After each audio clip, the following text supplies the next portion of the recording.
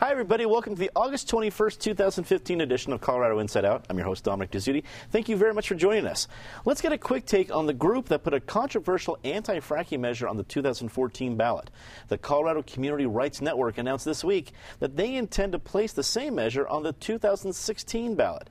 Patty Calhoun from Westward, this was one of the main measures that John Hickenlooper crafted the big deal with Jared Polis and everything else to get all these different fracking measures. This was one of the main anti-fracking ones.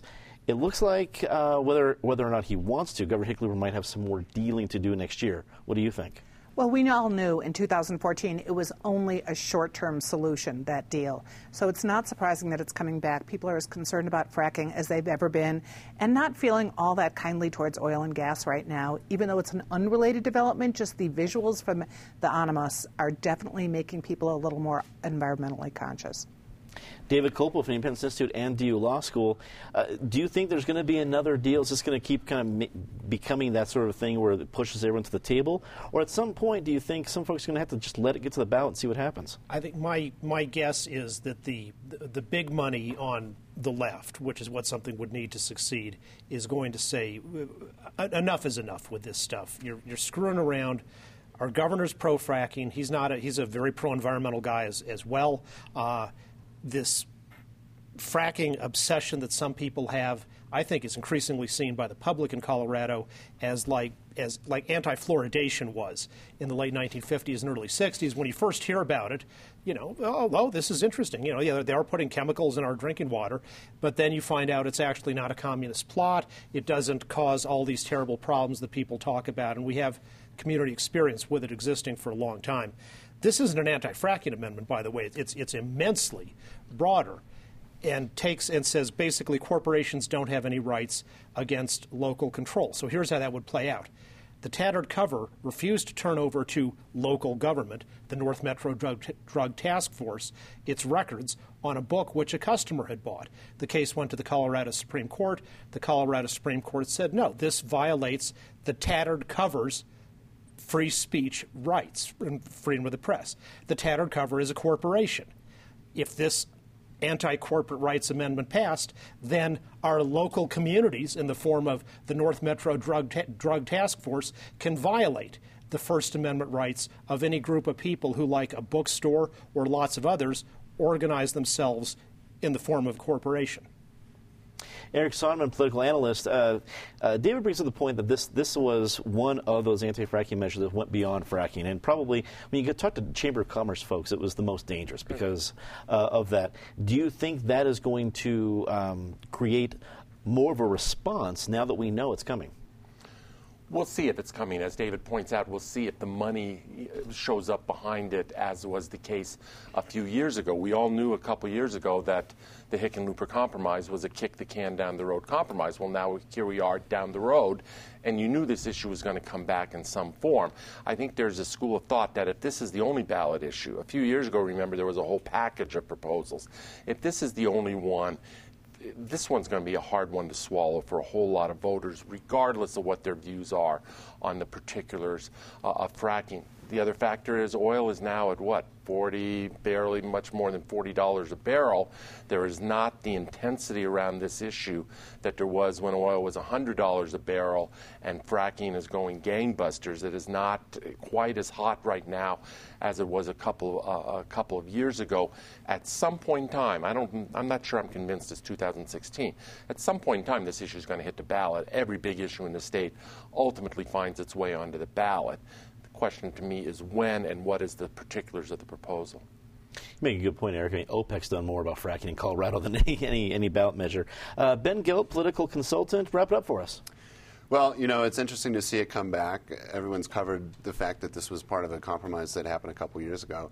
I think that, as others have pointed out, this coalition is not the coalition that has the sort of money behind it. I don't anticipate that the sort of mainstream or central people in the party on the left will really get behind it, because I think it's too broad, it's too much. I think that the state of Colorado has clearly shown with other initiatives that are sort of vague and broad-reaching that we don't accept them. So unless it was to really curtail government power or something totally different, I just don't see it happening. Although I do agree with Eric's point that it will ultimately get to the ballot, because we do have a state that really allows for that to happen. More than a week after the Animas River was contaminated by the EPA, attorneys general from surrounding states are still deciding whether to file a suit. Colorado and Utah's AGs, Cynthia Kaufman and Sean Reyes, claim there are unanswered questions and EPA officials are withholding key information. Patty, the pictures look better, but there's still questions about the sediment on the river. There's even other lawsuits that we know are coming from the Navajo Nation, which have been affected a little bit further downstream. Do you think Colorado's eventually going to be getting in line about this when it comes to filing a lawsuit?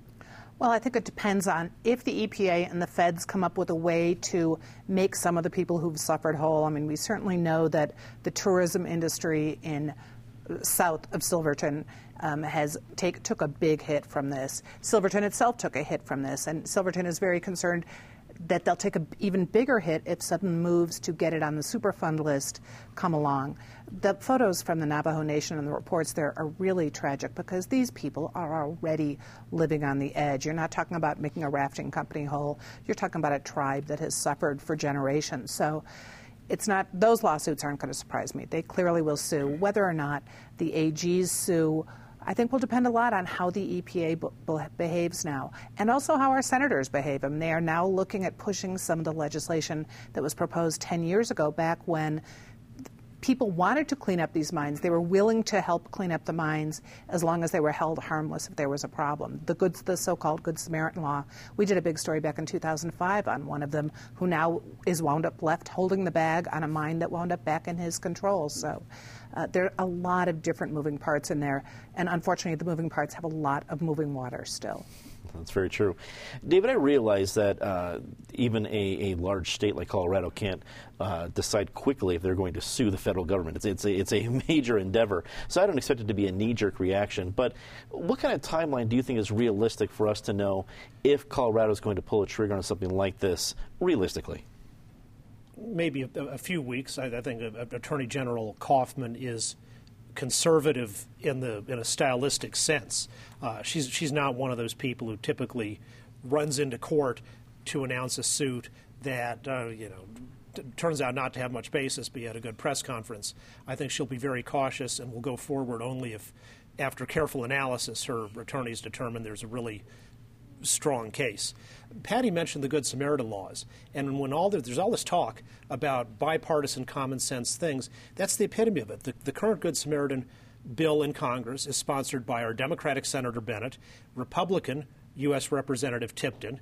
Both of Tipton's predecessors, Democrat Salazar and Republican McGinnis, sponsored the same thing, and it keeps getting blocked in Congress, in part because the Environmental Pollution Agency has less of an interest in cleaning up the environment than it does in long-term projects such as Superfund, and I've worked with EPA Superfund personnel, and they're very conscientious, good people, and who care about the environment and want to fix things.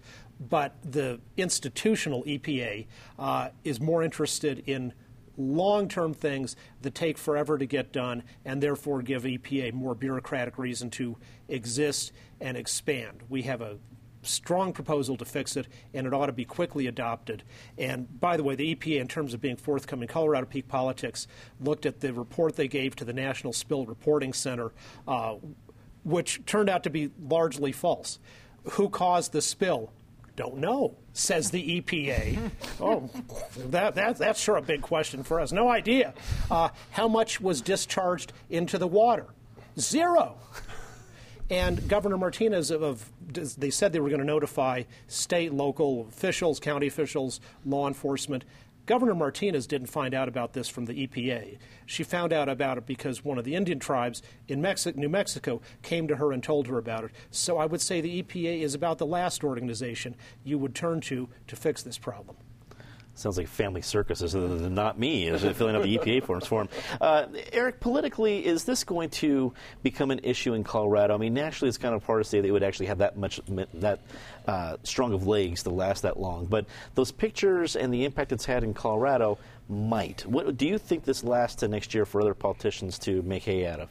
I think some of the secondary issues or the issues still to develop can become political footballs. I don't think the spill itself, I mean, Hickenlooper quickly, I mean, Hickenlooper's a guy who 95 times out of 100 is going to sing off the Democratic Party sheet music and punch the Obama administration's ticket. But he was pretty quick and pretty harsh in his treatment of the EPA, and he was right both politically and on its merits to do exactly that.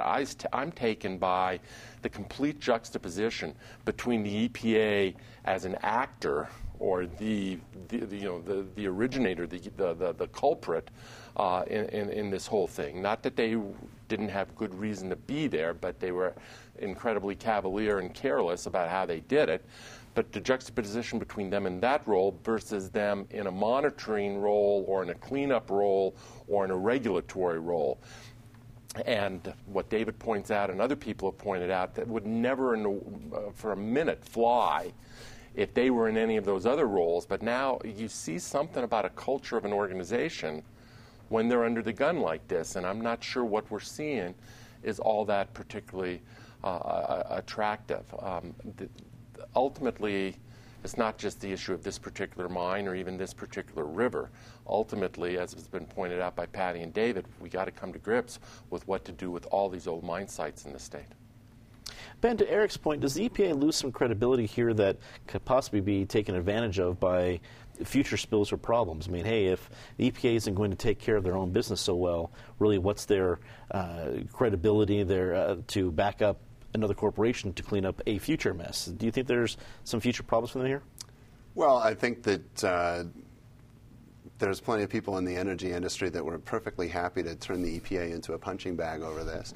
And I think that there's plenty of blame to go around, and certainly the EPA should. And I think from what I'm reading in trade publications and just in the normal press, they are taking some of the responsibility.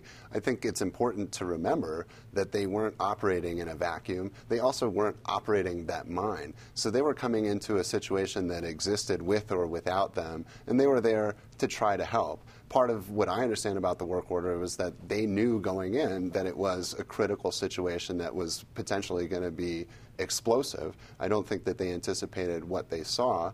And again, my understanding of what happened is that they simply made a miscalculation on the amount of pressure that there was in the water in the mines. And I think it's human error, which we're certainly all subject to. To answer your question, yeah, I think it's going to harm their credibility, but I think that the groups that are going to be really dealing with them are always willing and on the lookout for opportunities to harm that credibility anyway. So I think on the macro level, it will have no effect on their ability to deal with these issues as they crop up.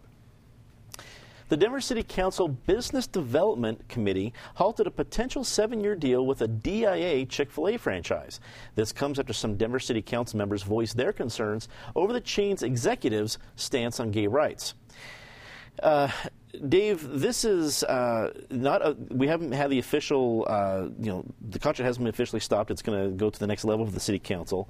So I don't know if we're just hearing some comments for public fodder or if the council really wants to get into this fight. What do you think? The council should make sure to appropriate some money for legal expenses and a significant possibility of losing. The Supreme Court has ruled on a closely related issue in the 1996 case by Justice O'Connor, Board of County Commissioners, Wabaonsee County, Kansas versus Umber, where there was a solid waste disposal contractor and the county county commissioners didn't like them because the contractor had, exercising its free speech rights, criticized some of the county commissioners, and so they nixed the contract, and the Supreme Court said, no, actually, independent government contractors have the same free speech rights as government employees do. Now, that was for something that was an existing contract. Chick-fil-A is not an existing contract, at least at the airport, so maybe that's distinguishable, but that is the Denver City Council's only possible slender defense for its actions. And I also think even if there were no constitutional rule, it's terrible policy. Suppose the El Paso County Commissioners are soliciting bids for beer at the county fair, and New Belgium comes in and says, we've got great beer, and we're also going to supply it at the best price, better than any other contractor. Does that mean you nix the contract because the county commissioners disapprove of New Belgium's political activities, which I do too? But that doesn't mean you should deprive the taxpayers, the consumers, of the company that will supply the best product at the best price. Eric, the political way to look at this is saying, of course, Denver would be pro same-sex marriage. The polls have shown that, and that's already kind of the law of the land. But then you look at the legal part of it, again, First Amendment rights are pretty clear. Where do you think the council ultimately ends up on this? I don't know if they're going to dig their heels in and pursue this because they have a few constituencies out there cheering them along, or if common sense is going to prevail. I'm hopeful that somebody at this table is going to defend the council and articulate that viewpoint just so we can have a real robust discussion. I'm going to tell you that person will not be me. It ought to be possible in this day and age to hold a couple of values in your head and at the same time. One is that this country needs to, and all of a sudden, over the last decade or more, is on a fast track to do right in terms of gay rights, the gay marriage ruling, to fully recognize these people as full citizens, just like anyone sitting around this table. And at the same time, you have that value system to be able to respect people of a different view and let them have that different viewpoint, and whether that viewpoint is grounded in religion or in something else.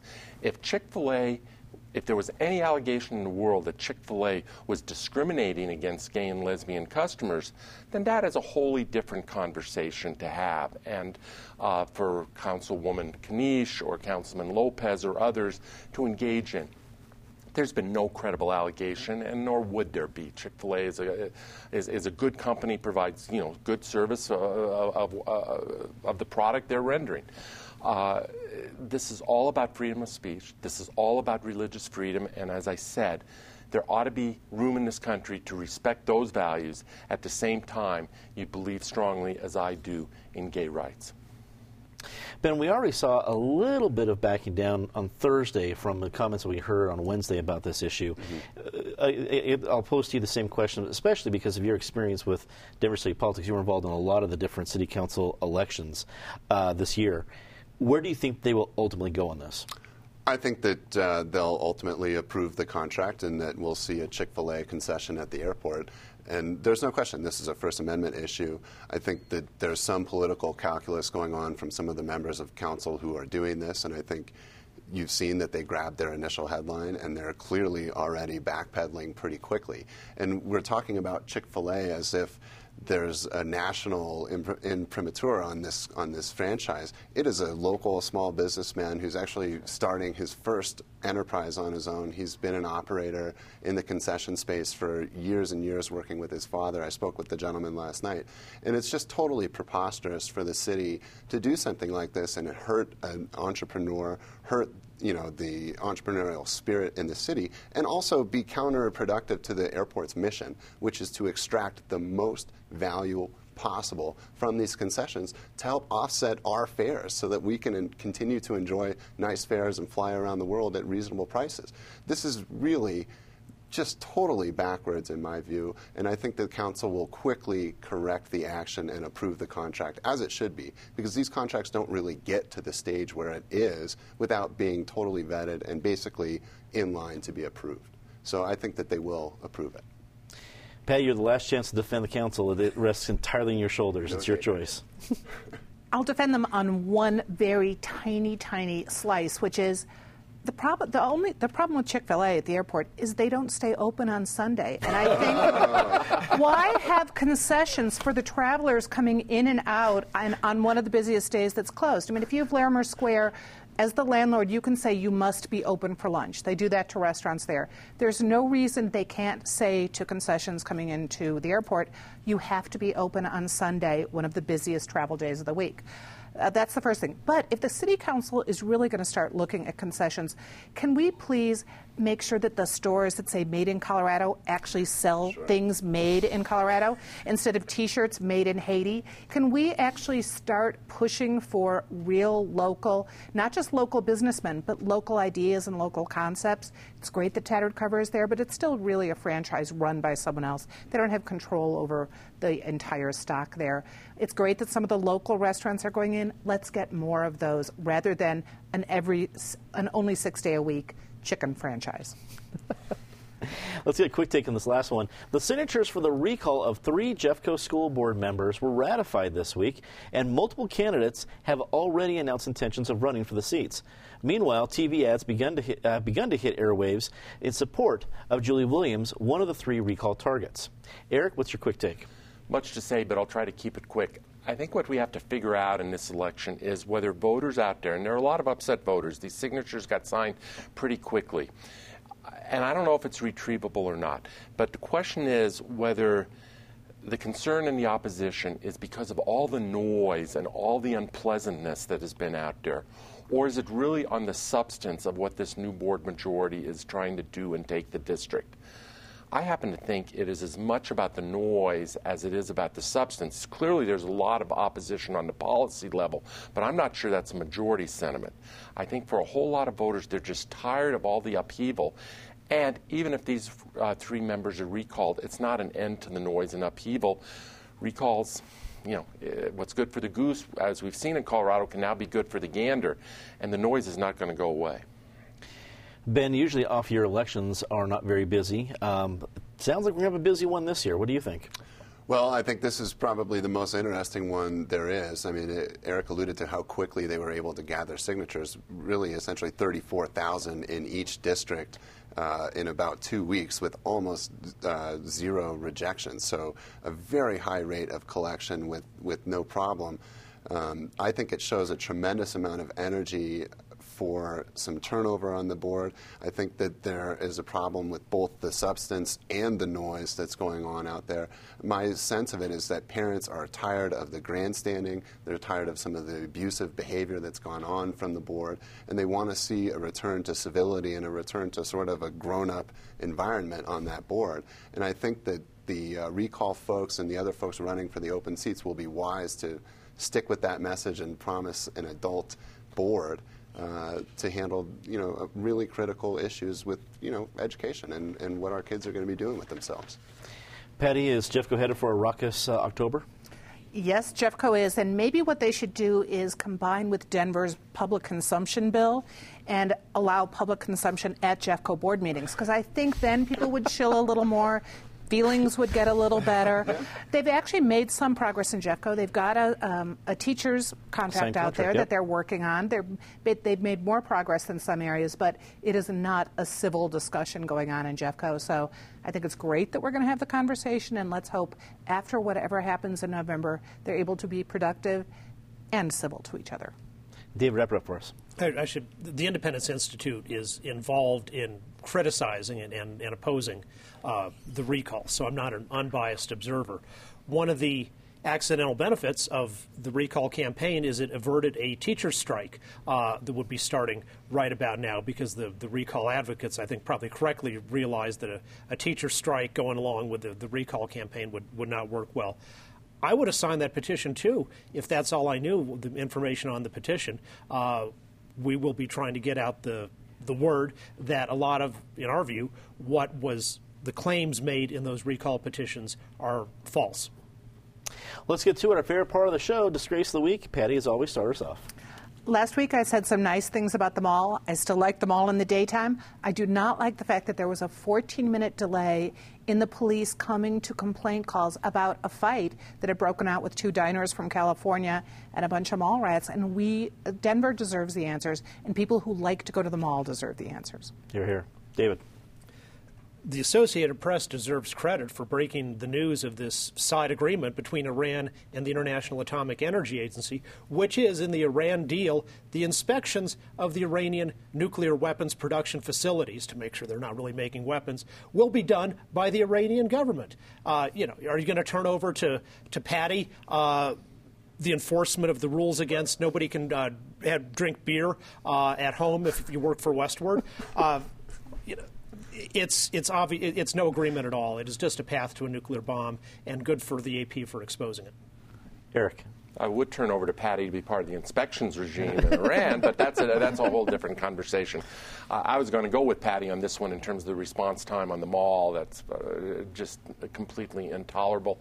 Let me add to that the Colorado Benefits Management System. We've now had the second mess within this calendar year of personal data, health data, and personal information being compromised just through messes, sending wrong mailings to the wrong database.